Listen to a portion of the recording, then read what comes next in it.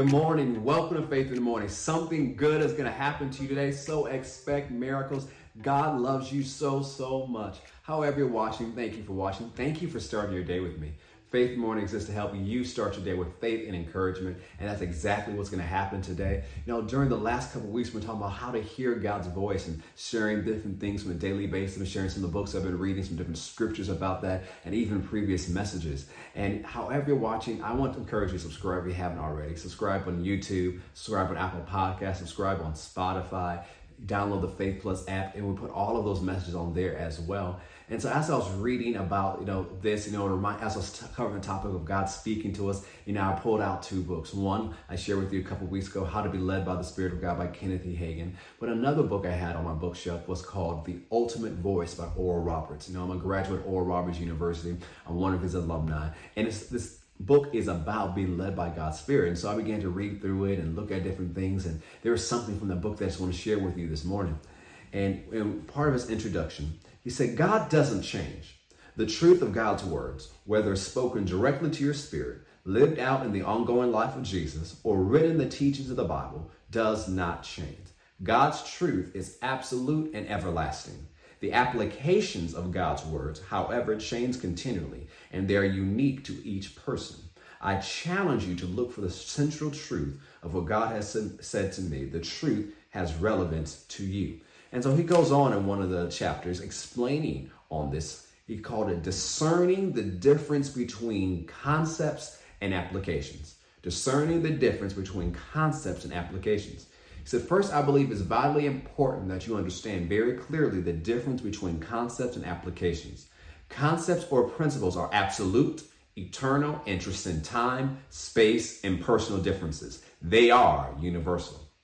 Applications are specific, bound to time and space, and are highly personalized. They are unique. How does this apply to you? He says, first, everything that God has said in concept to me, he desires to say to you, and either has said or will say to you. The Bible tells us that God deals with mankind without partiality, without playing favorites or showing preference. See Acts 10:34.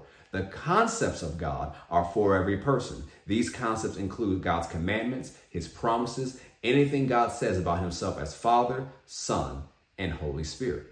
Now, a little bit later, he said, second, what God has said to me in specific application to me, he meant for me. God has specific applications of his concepts for your life. God will speak to you about how you are to do things, with whom, when, and for what purposes. He will speak to you about your talents, your relationships, and your work and ministry. He will speak to you about the time in which you live, the circle of influence you are to have, and the methods that are right for the message he desires to convey through you. The conceptual truths God has spoken to me through the years are for you because they're rooted in the nature of God. The specific application of God's concepts spoken to me were for me alone, just as God will have unique and wonderful applications for you alone. So I want to encourage you today. Look for concepts and applications. God has something to say to you directly today about what you are to do, what you're not to do. He has a way for you to apply the words you've heard. Don't live off of someone else's word. I shared that message a few weeks ago at Faith Christian Center. The dangers of trying to live off someone else's word. Not someone else's concept, because the concepts of God are universal, as Brother Robert shared, but the specific application. Don't go around copying other people's application. You get before God. Figure out what he wants you to do, and you put that into practice, and it will produce wonderfully in your life. The Spirit of God is living within you, giving evidence to your spirit. And as we've shared over the last few weeks, you know his voice, and the voice of a stranger you will not follow. That's what Jesus says. I believe it, and I know you do too. So say it with me. Say, Jesus is my shepherd.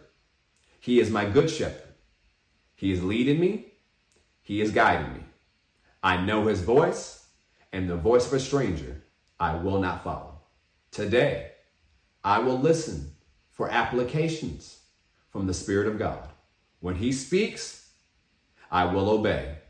What he says to do, I will do.